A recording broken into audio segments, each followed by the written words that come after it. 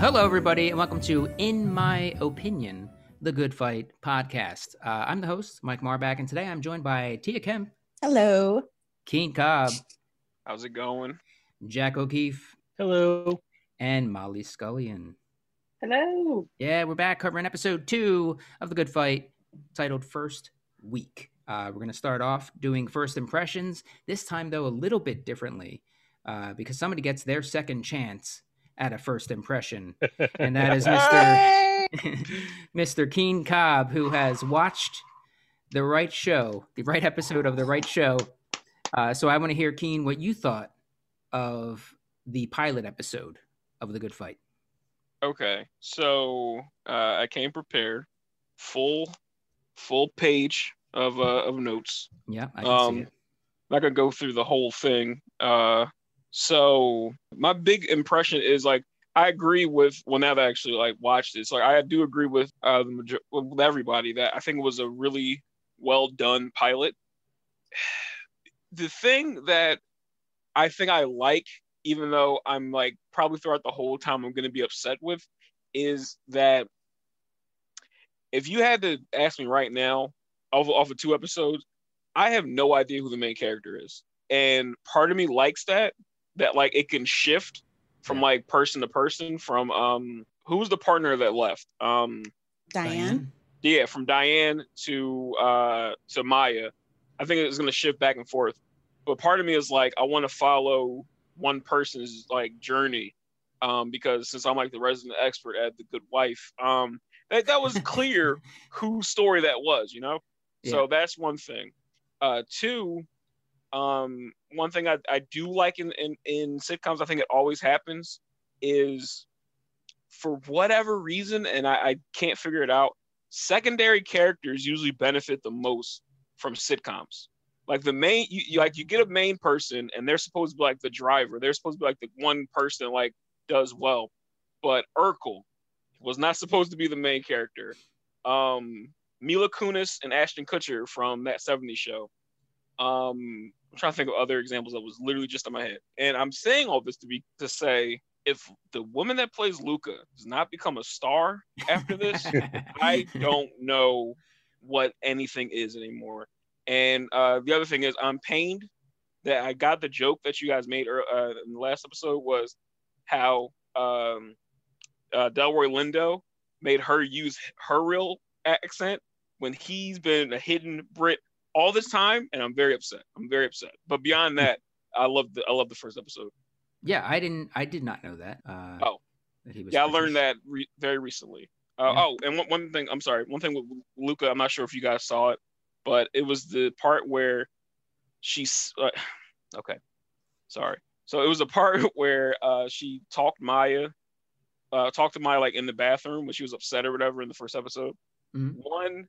When she walked into it, that guy tried to shoulder charge her, throw a shoulder into her, and she ate that like a champ. Like it didn't even phase her. She just like whatever, and just kept going on. And 2, I kind of don't, and I hope it's not the thing. I hope Luca doesn't have to save Maya throughout this entire fucking season, because it looks like that might be a thing, but I hope I'm wrong in that. But yeah, love episode 1. Cool. All right. We're going to hop then to episode 2, and we'll come right back to you, Keen, in a moment. I want to go to first-time viewer Tia. What is your first impression? Episode 2, first week. Yeah. Keen, it was so good to hear your take, by the way. I missed you and your take. Okay. So I really like this episode. There were a lot of triggers in it, though. I was like, oh my gosh. From the person who apparently had Maya's phone number and was threatening her, to a lot of the racial dynamics with the very long line of white power that Maya found herself in at the union. So I was just like, oh my God. But I enjoyed this episode a lot more than the first one, primarily because there were some heavy hitters in the, I guess, C-level acting game. We had a little Michael Boltman. We had some Dennis O'Hare in the building as the judge. And Michael Boltman, by the way, Julius Kane from Spin City. Mm-hmm. Well, he's not Julius Kane in Spin City. Robert Picardo popping in there. Wait, who is that? He was the Arbiter. Okay. He's been in a bunch of things. Most notably, at least for me, is Star Trek Voyager. Okay. That's who that was. Okay. Yeah, now I reckon. Okay. I'm sorry. Now I recognize him. Yeah, I knew him That's from somewhere. right. That's right. Yeah. So there were so that was really cool. And of course you mentioned this earlier, Marissa's back. So that makes me really happy. I like Marissa. You know, the Maya quote, sometimes you don't remember what someone did. You just remember how they made you feel. That was Marissa for me. Okay. For me, also first time viewer, really enjoyed the episode. I watched it right after our podcast last week and was texting Molly a little bit as things popped up, and it was another one of those kind of Marissa exclamation point, Julius exclamation point, these people popping up. So the episode was chock full of some of my favorite people from The Good Wife, and including these second, third, fourth tier people that kind of come back, like Andrea Stevens as one of the lawyers, Abernathy as one of the judges. I think the other judge might have been in before too. I'm not positive on that. And it was also one of my favorite styles of episodes that The Good Wife would do fairly frequently, in that it was just very fast paced, centering around mostly one case with some other threads. I just enjoy how into the weeds they get with some of those things. And even though they're just kind of giving you the information that you need in the moment that you need it, and there's no real figuring out for me, like I don't know where the hell it's going. I'm just enjoying the ride, and I just enjoy that kind of episode within the good verse. Keen, first time viewer. I really like this episode. I think I watched episode 1, I think like late Thursday night, and then I made a point to like watch episode 2 Sunday afternoon. Just so I had like time to like really like let it marinate, let it settle, so I can like really think through things. And time I'm not going too deep into my notes for episode 2, not yet. Full page once again. So it looked like you said full page, but it also looked like there was like 8 sentences on it. Oh, for sure. For sure. So I really like this because like even though I didn't know his character in the show, I do remember watching Spin City when I was like 10, I think it was, when it was like popping back in the day. So I once again I feel bad because I didn't remember his character's name or his real name, but like I remember when I seen him at the start of the episode, I'm like, oh, I know you, awesome. Yeah. And then I felt like I learned a lot because like it makes sense, but I didn't know anything about financiers for law firms. I was like, yeah, I mean, they got to get paid somehow, but like I guess that makes sense. And I don't want to steal anybody's thunder. But like one of my favorite characters throughout the whole episode might have been Judge Abernathy. Yeah. And in my brain, he's like if Fred Brown got a law degree. Because like he was just so about his job, but at the same time, I'm gonna do my own thing while I'm doing this. I respect everything you're talking about, but keep going. The shoe line he used, perfect. It was so good. Yeah. Fred Brown was invoked. So I just want to say that we will post something in the episode notes that will link to a Latin channel that he has where he does these different Latin songs. It doesn't quite paint the picture that Keen is talking about, but it is something that he does. And since his name was brought up, I just want to throw that in there. So we have Molly and Jack here who have seen the show before, both huge fans of The Good Verse. I'm going to start with Molly. This is your second time through, right? I guess the second official time through. I've joyously watched with my roommate who watched for the first time at the beginning of the pandemic.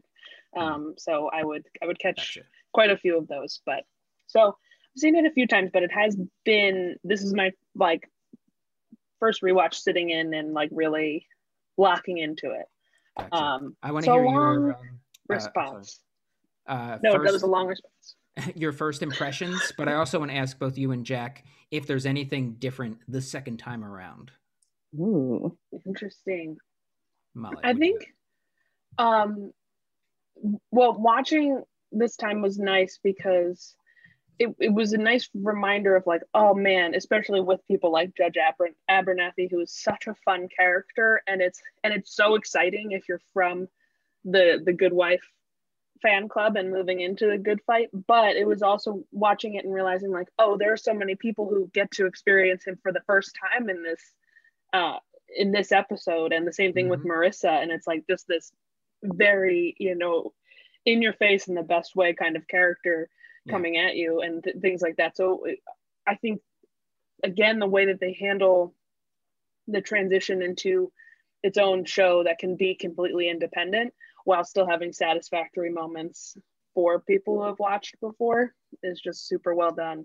And it's classic Good Wife formula, pepper in the real, season arc details, but give you a ride of a law or legal case to get behind the whole time. So love it. Jack, what do you got?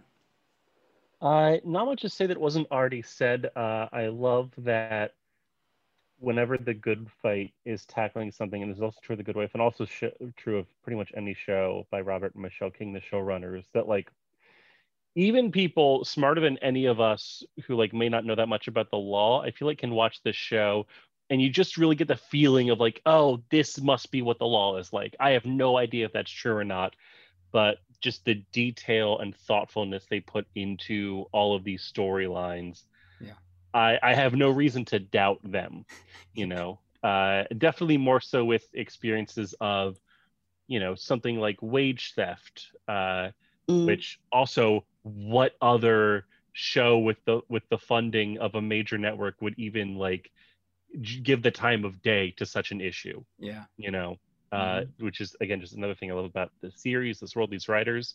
Something I noticed going back this time around, I think this season I've watched like maybe 3 or 4 times, because I'm one of those people that whenever there's a new season of something out, I like to recap everything so far to get into it, especially if it's something I love.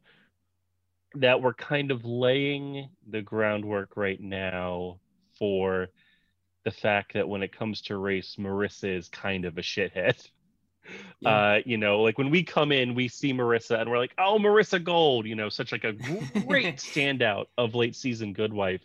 Yeah. And we might not immediately think, oh, she is kind of storming into an all African American office and being like, none of you have to be here. I've got this job.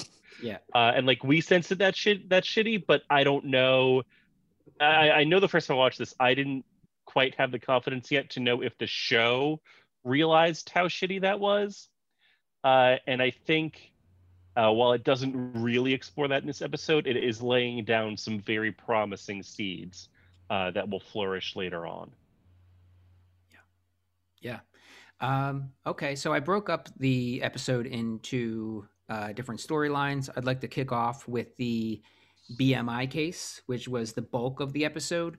So I'd like to ask, what did you like about that storyline? Anything that stood out? Anything that didn't make sense to you from a story perspective? Not necessarily like the legal details of things, because there's a lot there I didn't know about. So is there anything on your minds as far as that general question? I'm in a weird way, I'm mad at how much it pulled me in to it. Because like from the jump, they told everybody like, hey, just give them some advice. Don't make anything, blah, blah, blah. And then like when it started to like snowball and like get bigger and bigger, and I was like, all right, cool. And then when it the defense lawyer, she's like a lawyer in every show. I swear I've seen her like so many times. She must have a house in Chicago and definitely a house in New York, because I've definitely seen her on Law and Order a few times. So like I was with them. I was like, yes, they're gonna pull this off. Big win, blah blah blah. And when they flipped it, and I just looked at that character, I'm like, you son of a bitch, like you. And the thing is, like, he might not have done the sneaker thing, but because they put that seed, like, oh well, if he did that, then he's not 100% innocent for this. So I'm mad that it pulled me in. even though I shouldn't be, but I am. I'm a little mad that it happened. Yeah, I don't think that's going to be the last time that you're pulled into a kind of legal storyline that you wouldn't expect to be. Another show that does that really well is Better Call Saul. They'll really pull you into something that you're like, why do I care about this? But you do, because they're so good at it. I think what Keen was mentioning gets to one of my favorite recurring themes of the Good Verse, which is that guilty people can still be wronged. You know, that there is such a large scale of morality that, you know, I think a lesser show would have insinuated that, oh, because he had stolen previously, he's surely guilty. But I think because we're dealing with such a smart show, it communicates what is that's relevant to court and the success of the case, but not relevant to the moral standing of the character. Yeah. That, you know, didn't play some like typical procedural switcheroo where they were the bad guy the whole time. You know, and that's something that comes up a lot in this show that I really like. And just I think it's interesting that this episode came out, I want to say like 2017. So it's like this episode was like probably written like immediately post Making a Murder.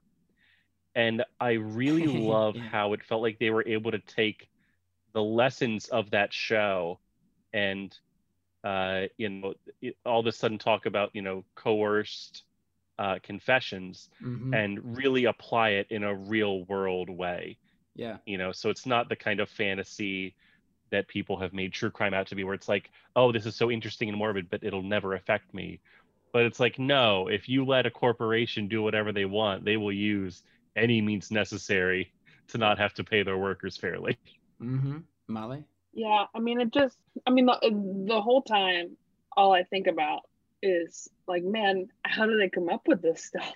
It's just like such like an amateur TV watcher way to watch TV, but I really feel it because I know that they pull from a lot of actual historical cases and things like that, of varying levels of fame and all of that. But it is so fascinating to watch it in action, and like Jack was saying, it really humanizes the process in a major way that I don't think is always seen. A lot more of their like big twists and turns come from like an emotional place or a character choice versus this like, oh, slide this evidence across your desk and take a look at that one, you know? So I really appreciate that about all of their cases, but that one in particular. Tia? Oh boy. Okay. Sorry guys.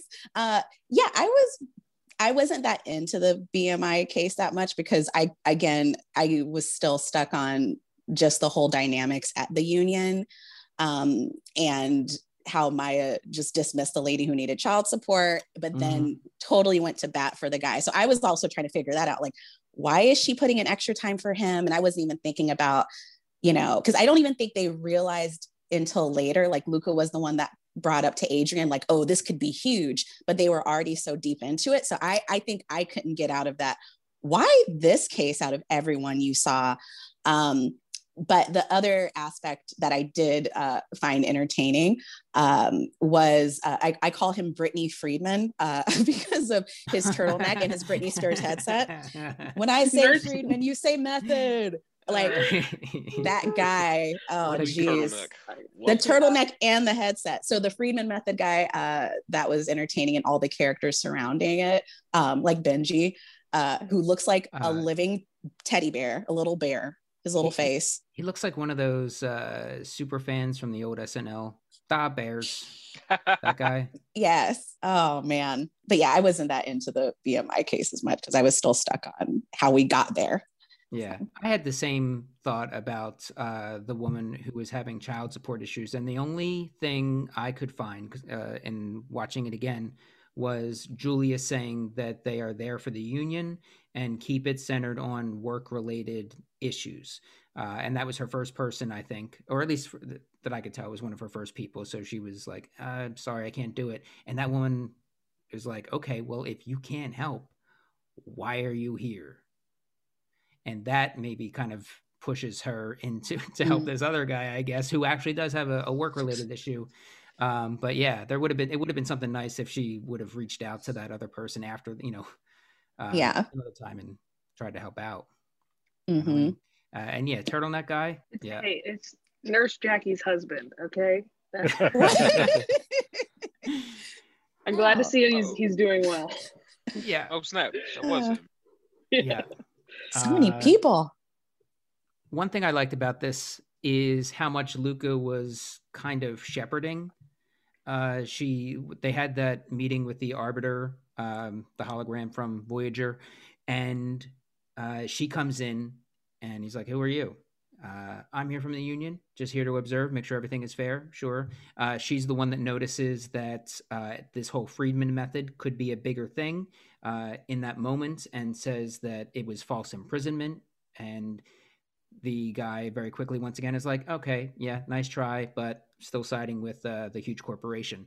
And she's like, but no, you're not, though, because your jurisdiction is, you have no jurisdiction here because of the different rules of arbitration do not cover tort cases or something like that. I just thought she was kind of helping move things along.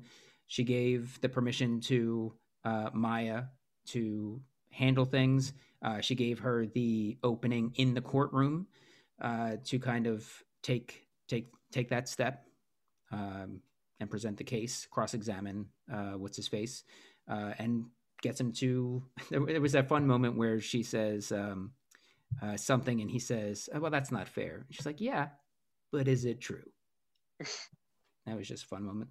And what's the Abernathy always seems like he has something weird going on. And it was there, and I'm sorry, Keen, if you're going to go back and watch, but I feel like there was something with his eyes before too. Maybe. I know at one point he had a sciatica flare up. and he had to get up and walk around the courtroom. I think that's what I'm thinking of. Yeah. Okay, it wasn't his eyes. He just had to get up and.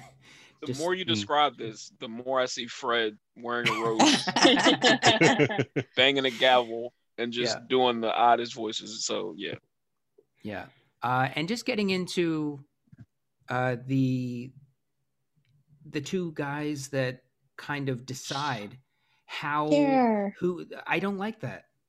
I mean, I know, like somebody said earlier, they have to get their money from somewhere, but you have Adrian, who's just like, oh, you're leaving out one factor. I'm a good fucking lawyer. Which, you can't fit that into the algorithm. Algorithm doesn't know. Tia? Are they going to go into the origin story of that relationship at all, or these throwaway characters? I guess that question's for Jack and Mom. Am I allowed to ask that, Mike? You're allowed to ask. I don't know that I want to know the answer that way. Neither do I. Never mind. Okay. I guess. Okay. So depending on how it goes, I was thinking the same thing. Like, I was like, who are these guys? But also I was curious about Adrian's relationship with them because, poor Jer, there's something going on. It's like, don't swear in front of Jer. And I think at first I was like judgmental of who are these guys? But then I was like, oh, protect Jer. But I don't know how invested I should be in the relationship. But you would think that Adrian would know that already. So I just don't know why they're there and where that's coming from. So I don't know how invested to be in those two. It's going to be a long-standing thing. Just seems like a very cold way to go about deciding which cases you're going to go, especially with this law firm that seems to really fight for people. Mm-hmm. Who holds the power ultimately, where they got to go. One of the best things I ever heard, I wish I could remember which, I think it might have been Emily Vanderwerf that said this, but The Good Wife and by extension The Good Fight are essentially science fiction shows about right now. And I think like this like financial algorithm is like a really great example of that, where it's like looking at the ways that technology is having an impact like right now and what happens when we're turning, when the law, which is kind of in the good verse and arguably reality, the like foundational, societal guidelines gets reduced to like numbers, gets reduced to a game of like probability, and they're essentially, when they're financing these court cases, they're kind of just gambling to them, like they treat legal cases like the stock market. Wow. Yeah, that's and exactly it's scary. how it feels. Yeah. No good. I think the like the most high profile example of this, although there's also like a personal thing there, but was the Gawker Hulk Hogan case. Quick recap for anyone unfamiliar. Gawker was like a journalism site, I guess. I don't know. It was kind of a catch-all that posted information about Hulk Hogan's sex tape. And then Hulk Hogan sued. And they were then, his court case was then bankrolled by Peter Thiel, who is like, I think PayPal. The PayPal guy. Yeah. Who just threw enough money at it that Gawker eventually shut down. At some point in The Good Wife or The Good Fight, there is like a very literal parallel case. I think they do at some point. But it is just like, that's just him going all in. He's just going all in on the poker table, but there are jobs at risk. There are livelihoods at risk. And I think that is something that The Good Fight gets into a little more than The Good Wife, in a way that is really scary. These two did like the algorithm liked the case, but it didn't like the one judge, Drago. So Adrian has Maya as second chair, and he uses her in kind of a similar way that Alicia would get used from time to time in the earlier seasons of the Good Wife, to get judges dismissed. And he brought up the fact that Drago had lost $1 million to the Rindell family. That's that scheme that is the start of this storyline of this episode, and it actually works. He gets him dismissed, and that's how we end up with Abernathy. So I'm curious how many times they're going to go back to that well with using her family's history. I don't know. Keen, Tia. It runs dry. I think. I mean, I don't know why I didn't think of this earlier, but I love the fact that Adrian beat Drago. It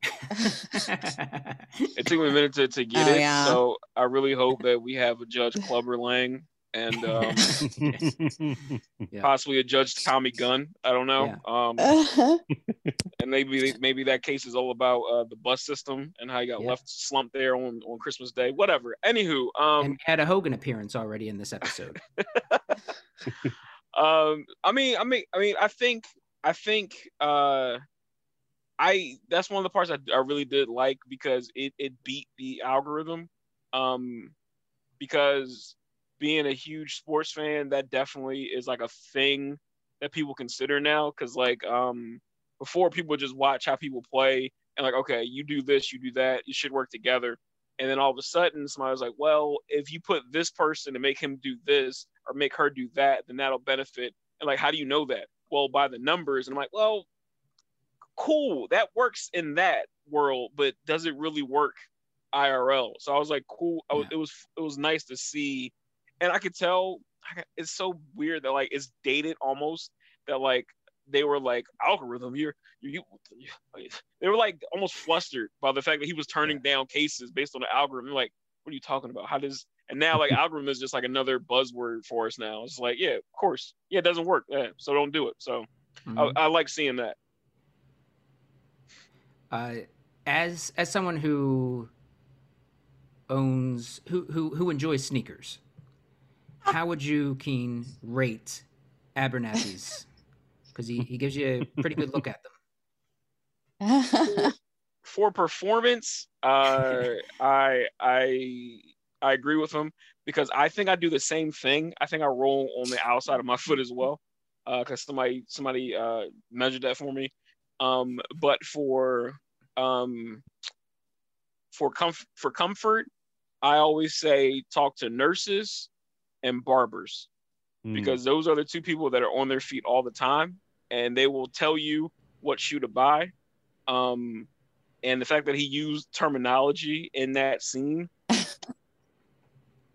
fact that he'll stay right down the middle, he won't pronate this way or the other word that way, it was really good. I enjoyed it. I also enjoyed how Abernathy was very much on the side of, very much on Maya's side throughout this episode, where Andrea Stevens was saying, you know, I object to this or that, or question asked and answered. He's like, not really though. And dude on the stand was saying, you know, I don't know how long it was. I didn't keep track. And he's like, well, it says here 7 hours. So that's just kind of what he does. It's just always fun to see Abernathy pop up. Other moments throughout this that I enjoyed were Luca and Andrea having their moments where she's like, you know, I need to talk to you when they're outside the courtroom. I need to talk to you.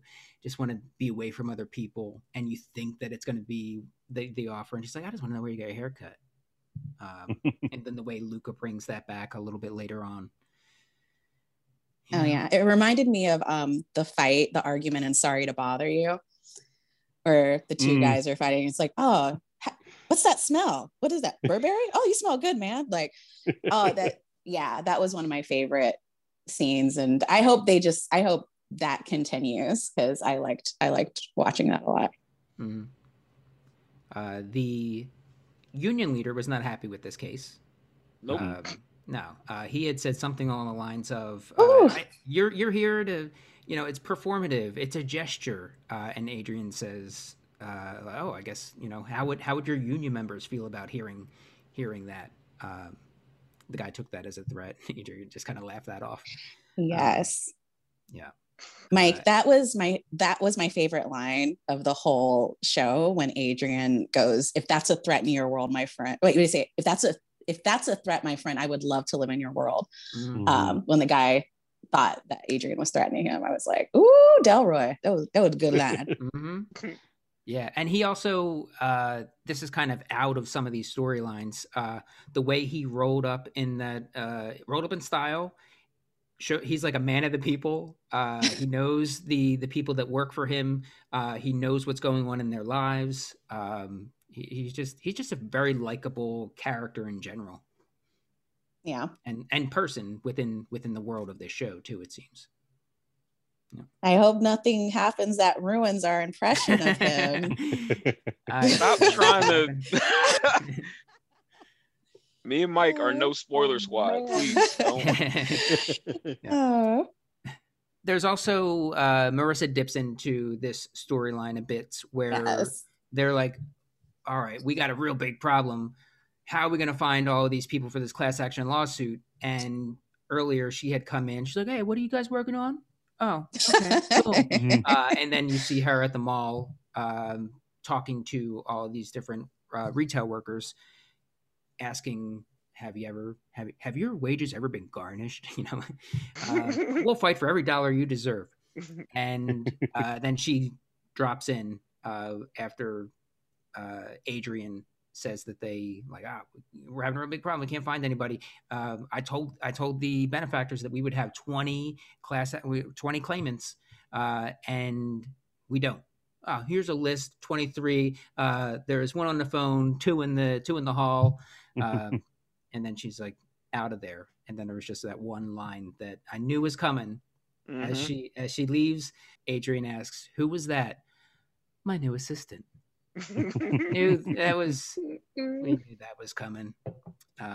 Oh man, I since we were just talking about Marissa, I felt the same thing that Jack had mentioned early on. Like, I felt that especially because all of the applicants who came in for the assistant position were Black women, and just how Marissa spoke to them. But I think I'm already anticipating so many microaggressions just because of the existence of Diane and Maya and Marissa in that space. Like, I guess I'm not surprised. So if when it happens, like the African mask and Marissa and Maya just doing their thing, I'm just like, yeah, that's because you're there. I wish y'all weren't there, but because this is a show, I know you're going to be in this space because I love the representation, but I'm like trying not to get attached because I feel like it's going to always get ruined. But what I do appreciate about Marissa is she put into work. You know, like she's going to always carry like that privilege and entitlement with her. But sis was like, taking initiative, went up and down an escalator, was talking to all the vendors at the mall, and that made me respect her game and her hustle. But I think there's going to be more of those moments of like, do you know who I am? Or and going back to that line scene where, you know, like Maya didn't even see that. The person who saw that and was stressed out and affected by it was Luca. But it's this thing where Maya doesn't even realize that she has that power, you know? Didn't matter how long the line was, didn't matter that she wasn't experienced. Everyone had this automatic like respect for her and this visibility that none of her colleagues had. So I think I'm just already preparing myself for that throughout the series. And I'm just like, but it's still, you know, it's still good. But yeah, anyway, going back to Marissa, I appreciated her hustle. One final thought, at least from me, on the BMI case is how quickly it ended. We didn't see anything. He's just like, I'll take this new information on you, maybe or maybe not stealing a few $100, and I'll add it into my decision. And then we just cut to Diane and Maya talking. And she's like, I hate to lose. Like that whole storyline, that 50 minutes or so. And then we just get one line resolution, which is, I hate to lose. And then it's like, it happens. Jack had said something earlier. Guilty people can still be wronged, I think it was, which is true. And that Diane has a line at the end that kind of plays with that a little bit, where she says something, you know, I'm paraphrasing, but dishonest people can still tell the truth. Something I just thought was, it's true. But yeah, it was just weird the way how quickly that storyline was just like came to a screeching halt. As a fan, I wasn't appreciative of it at all, because that goes back to what I was saying at the top, where it's just like, I was like, all right, it's rolling. All right, big case. They're gonna make some money. Everything's looking good. Blah blah blah. Luca gonna get credit for this, but she won't. But I'm hoping she will. And then when it just ended, like I said, as a fan, I hated it. But as a writer, I'm like, yeah, tie that shit up. We're done. Tie with a bow. Get out of here. We're done with it. I did love seeing Miguel's mom from Cobra Kai. She was working as a jewelry person. So as soon as she popped up, I enjoyed it. And not to steal anybody's thunder, but what Jack and what T was saying earlier, I here's the thing. Thanks to my mother, I'm definitely afraid of strong Black women. Tia knows this about me. So I can't, like, I know it's building, but I can't wait to whenever Angela releases, because like it's like, all right, I'll let you in, okay, and then you brought somebody else, so it's gonna build, and I can't wait for Angela Barbara. to release. Is it Angela or Barbara? Barbara. Right? Barbara Goldstead, yeah. I'm in trouble because I called the wrong name. So, all right, guys, thank you for having me. No. I will say in regards to your fear, there are two characters that I would consider essential parts of the Good Fight ensemble that are not here yet. One is, I think, coming maybe next episode, and another's going to be a while. And Keen, when that ladder rolls up, you're going to want to run for the fucking hills. If you think Barbara Kolstad's alive, boy, fucking howdy. Oh, man. Wow. Oh, it's so fun. There's a I want to guess actress that rolls in later in the series. That if you review either of Jack's or my Twitter feeds, you will definitely quickly figure out who this person is. Okay. So oh, boy. I have some guesses.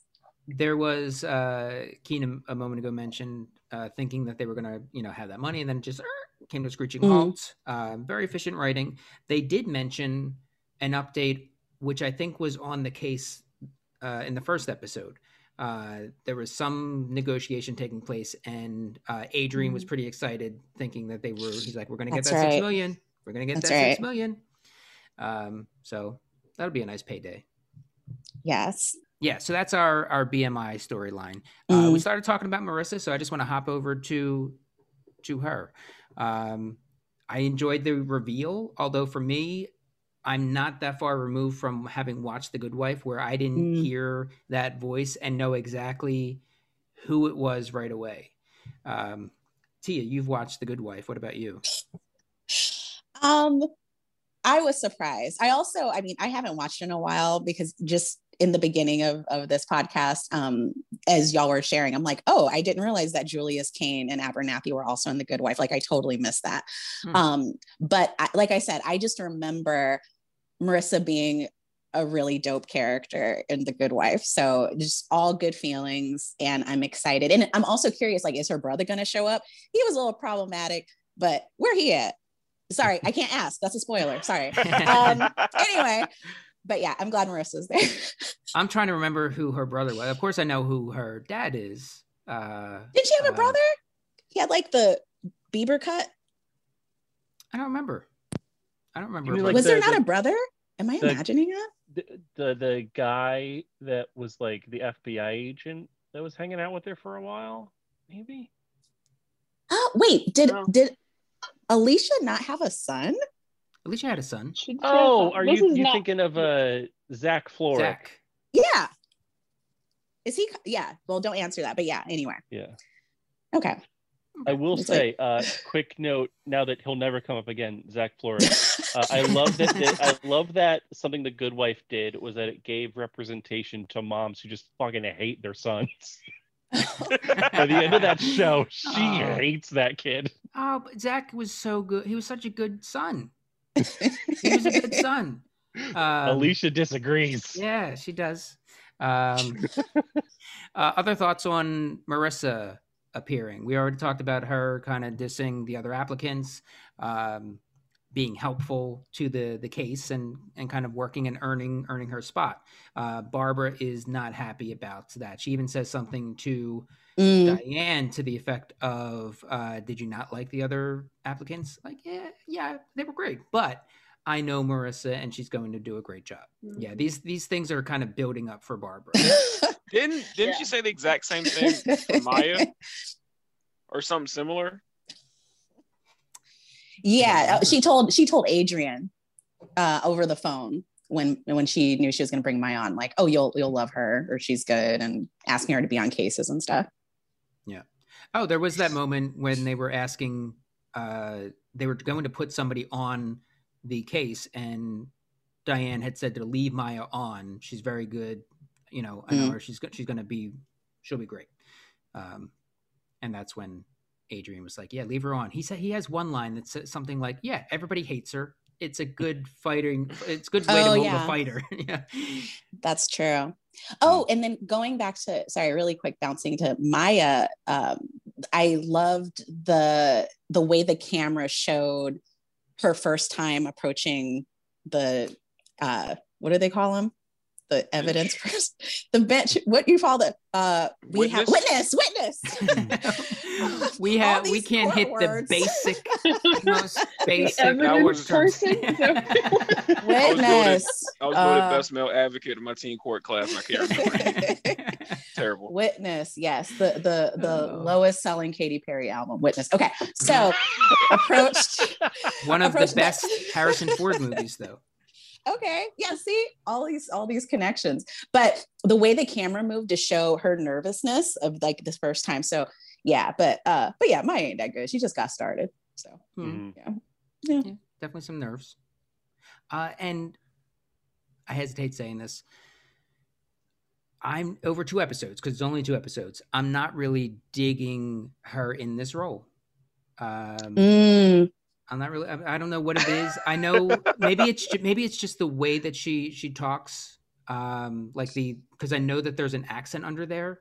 and maybe it's tainted from having seen her in other things. I don't know, because I'm not usually not like that with with actors in general. But I think it is for me. It's just I'm not digging her in this role yet.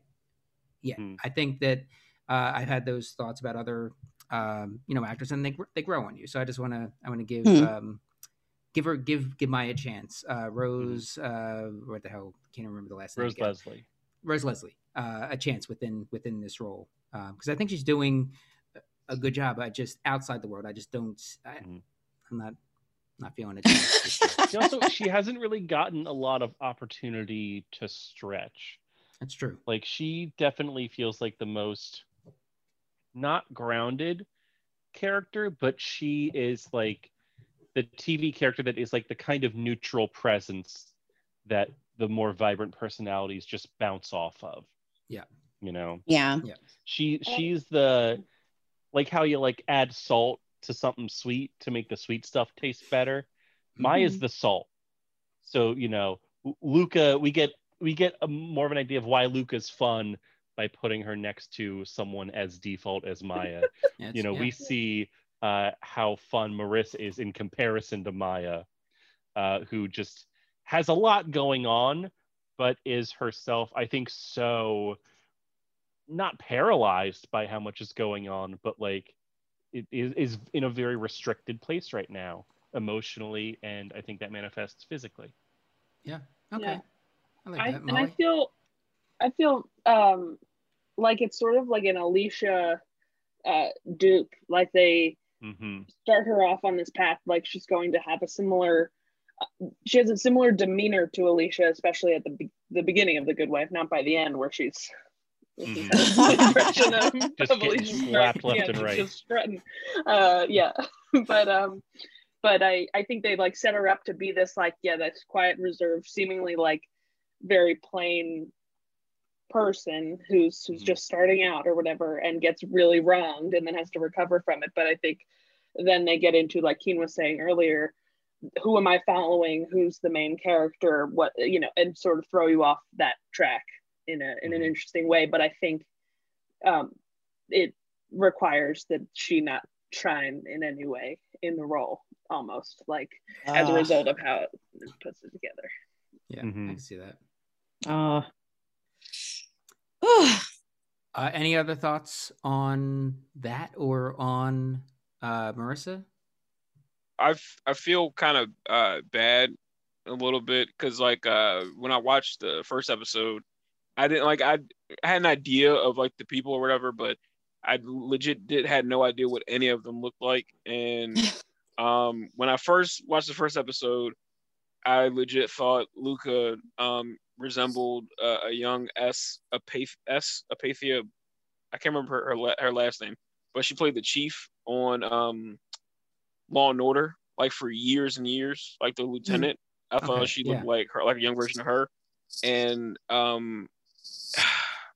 Maya reminded me of, like, I hate using this, but I'm gonna say it, like a knockoff Anna Kendrick, where it's like kind of like, wow, I don't know, like I think I'm good at this. I mean, I try really hard, and like the one scene in the first episode where she was like clicking for the results, clicking, and then when it finally happened, she was too afraid to, like, woman, you've been there for like 2-3 hours. Your girl's trying to sleep. You up here clicking, making all this noise. Just read the result. Like, she rubbed me the wrong way immediately, so I gotta try to not hold that against her. But, yeah. I'm sorry to bring it down with my thoughts on Rose within that role. I'm looking forward to my mind being changed. I'm looking forward to her kind of growing on me. I think it's probably going to happen as she grows within that character.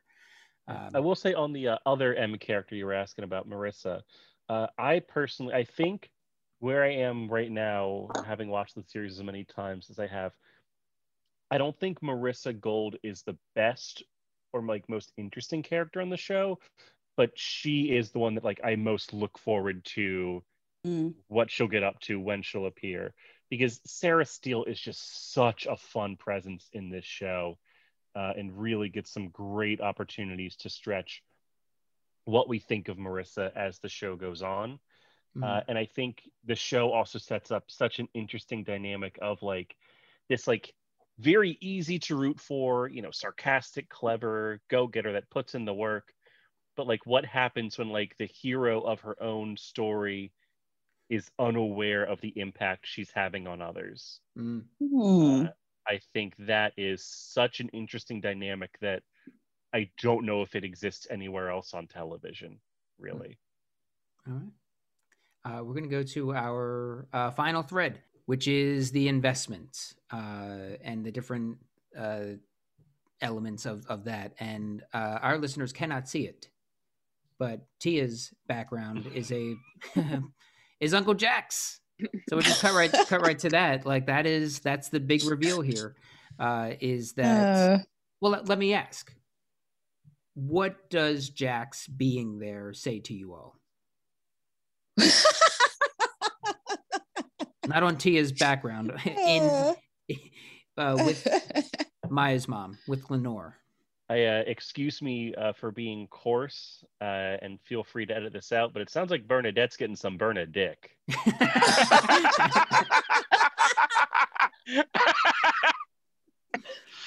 Yeah.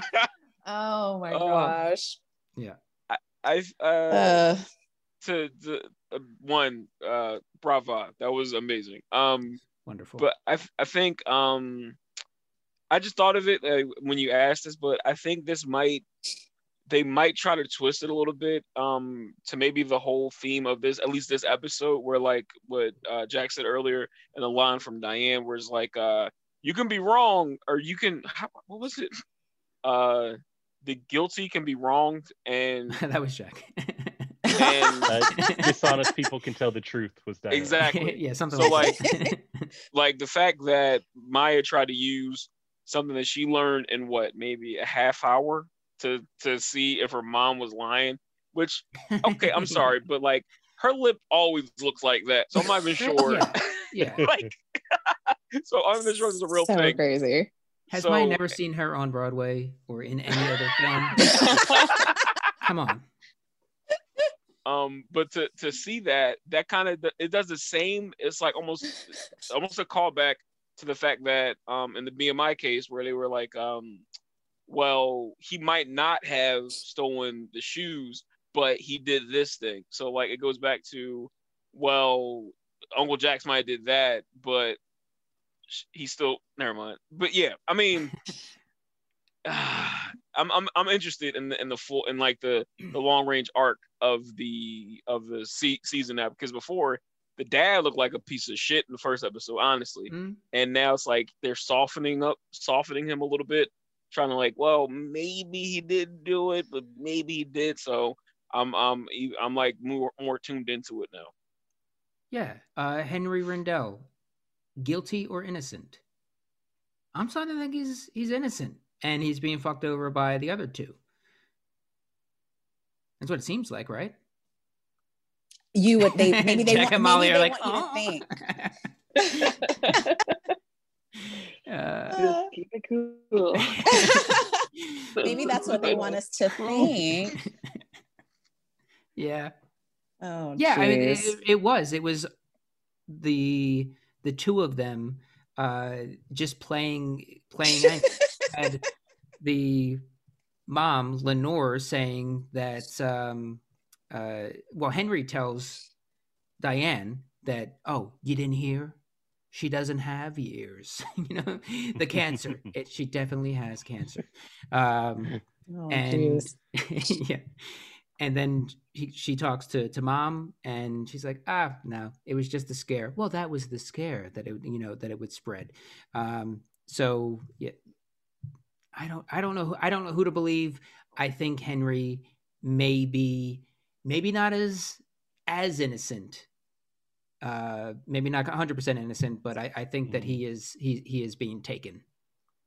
He's the fall guy here. Mm-hmm. As a person is playing every angle. I'm sorry, Keen. No, I was gonna say, as a person who has no idea what's going to happen in the season, unlike Molly and Jack, I'm gonna say I agree with you. and I'm very interested in trying to find. All right, now here's the thing. I see Tia trying to get the answer out of Molly and Jack right now because she keeps looking at him, and that's the face she uses when she's trying to get you to say something. I can't concentrate now. I like that we're all on Zoom, all with probably different configurations.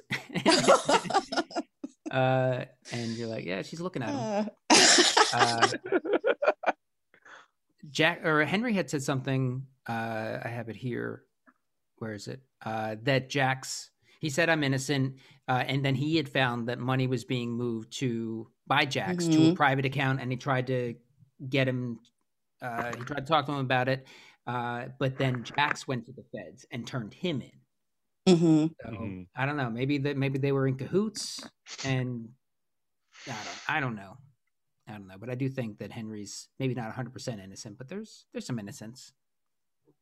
Yeah, I feel like it can't be that simple because everything just was laid out in that episode. It's like you have Diane seeing Henry, and he's like, "Don't trust the feds," which I'm like, that's very true, but also I don't feel sorry for you, so I don't know what to think. And then he brings up Jax, which I'm like, who's this Jax person? And then to have at the end the reveal of Jax, oh, you got some tea? Just all of it was too. I feel like it's like, are the writers, did they do all of that to make us think like, oh, the mom and Jax are clearly guilty, or the mom's behind everything? And I feel like there's probably more complicated than that. And I don't know. Look at Jax. Come on.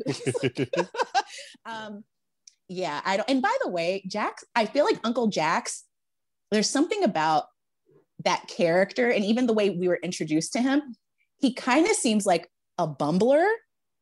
Like, it's like he wasn't very smart. It's like, did you not hear Lenore talking to someone? And isn't this a secret rendezvous? And he's like, hey, so it's like the tea can wait, hide in the closet. So if he couldn't even get the rendezvous of the affair right. It's like, if he couldn't even get that right, I don't see him as a mastermind, but I could be wrong. Yeah.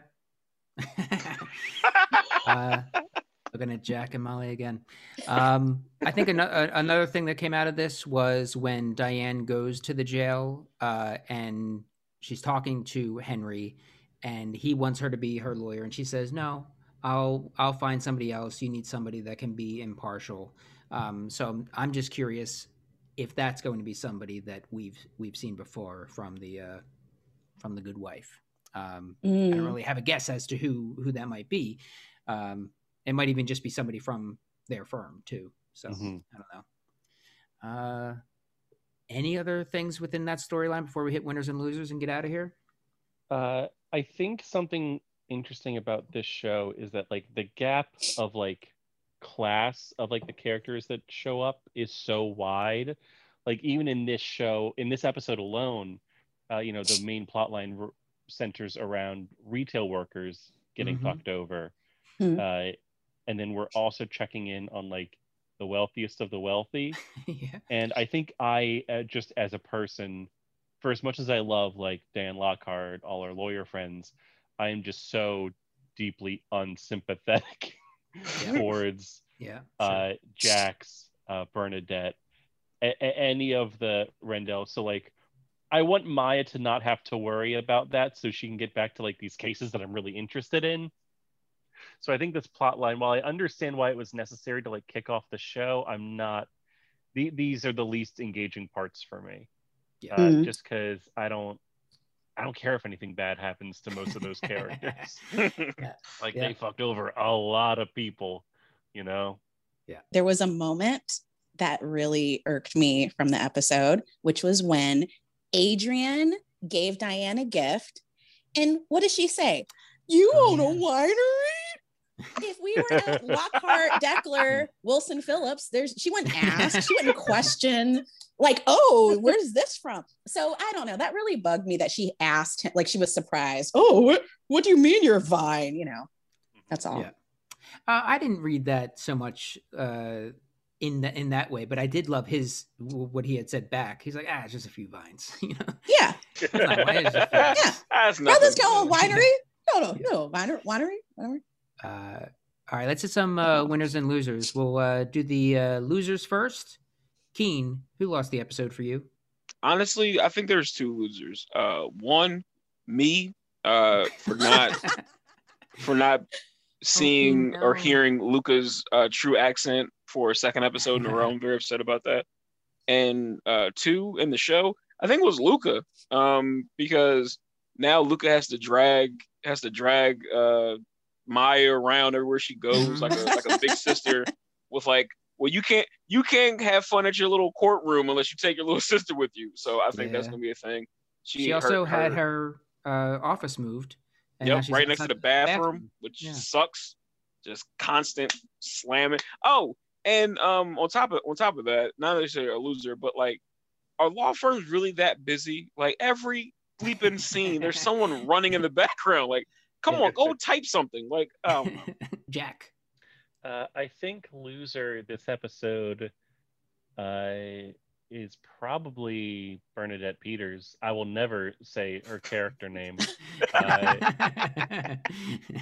because she's going to Diane. She's getting the cold shoulder. Her daughter has stumbled into whatever Shakespearean fuckery is going on in her bedroom. Things are just not looking up for Bernadette. Yeah. Molly, who is your loser? I'm going to go with Nurse Jackie's husband in his trouble. I think he has a lot better. He looks way better in a flannel. Something else, a little more flattering for him. It was just a little bit. What's her face? What's the name of the lady who I'm thinking of? Who wears the black turtlenecks and she's in trouble because she's the Theranos lady. Elizabeth. Theranos, yes. Elizabeth, yes. Yeah. It was giving me too many of those vibes with it. So. Yeah. Very Steve Jobs, very Seinfeld season 1. Yeah. Tia, loser. My loser is Maya, because she played herself with that case. Her mama lied to her, and then she saw her uncle and her mama post-coital. Can I say that? How did I say that right? I can never say post-coital. Post-coital. He's like Buddy Hackett saying. I don't know how to say it. Post-coital. Anyway, yeah, that's a lose. Yeah. For me, I'm going with the woman who came for assistance. Free access to lawyers, fantastic. I will take advantage of that, and then got shut down. And secondary loser would be Frank, because that is a fucked up situation to be in too. Yeah. Winners. Let's go to you. What do you got? My winner for this episode was Marissa. Because like I said, she's going to be problematic in her own way, no matter what, but the hustle, very 8 Mile energy. This opportunity only comes once in a lifetime. Be Diane's assistant. Yeah. So I like Marissa. Go. Molly, winner. For me, it's Adrian. I just think he's still coming across as only a really fun and great, magnanimous person to the audience, and is also for the most part just getting what he wants, and giving you some great quips along the way. Sure. So, my winner. Jack. I would say Maya, because I think despite losing the case and again stumbling into whatever is going on in her family, she has some pretty crucial growth this episode. Again, we keep talking about her as a mirror to Alicia Florrick, but just like in early The Good Wife, I think this is the first time that Maya has probably ever talked to a poor person before. I think that's very clearly huge for her. And she starts reflecting. She has some wins during the court case, even if it's falls just short of the judge giving her a little thumbs up.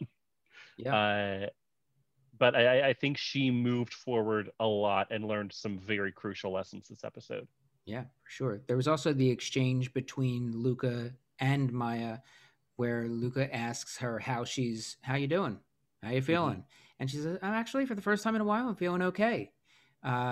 It's the first place I've been where people didn't recognize me, when she's in the SWSU, something like that, hall. Keen? Initially, my winner was going to be Marissa, for everything that Tia said, but I think there's two hidden winners that no one's talking about yet. Judge Abernathy, he found his glasses, which was amazing. And he got some top notch advice on his shoe game, which was always a good thing. Yeah. And my secondary winner is the defendant's lawyer, because not only did she win, but now she has a hookup for an apartment hairstylist. So I mean, yeah, that's a win. That's literally a win-win. Come on. Yeah, we will. I'm sure we will see Andrea with the bangs again, with the shortcut. It's Christine Lahti, right? Christine Lahti. Yeah. Who, once we get through the good fight, and I inevitably try to turn this into an evil podcast, the other yes! creator. Yes. The mom evil. Yeah. She has quite a journey on that show. Oh man, I hope they somehow make that part of the good verse. With maybe Alicia Florrick pops up in there. That is such a fun show. Am I the only one left for winners? My winner is Uncle Jax, because he seems guilty. There's some guilt there, but he's so far escaped being culpable for it. And he's now not that I approve of any of his actions, but he's escaped justice. And he is hooking up. He's hooking up. So he's doing okay as far as scumbag pieces of shit go. As a winner. Oh man. Yeah. That will do it for the episode. You can find other podcasts that we do on watercooler.com. That's WOODERCOOLER.com. And you can also tweet at us. So if you're watching The Good Fight, found this podcast, and want to let us know some thoughts on what's been said or the show itself, you can follow us at Watercooler. And we also just started a Oh Snap, an MCU podcast. So we're going through WandaVision right now with some fun people as well. Keen just popped in there. The Watercooler verse has popped up in there for a fun episode talking about the most recent one of WandaVision. And then we'll hit Falcon and Winter Soldier and the many, many things that come after that. Thank you, Tia. Thank you, Keen. Thank you, Molly. Thank you, Jack. Thank anyone that's listening for doing that. Bye-bye.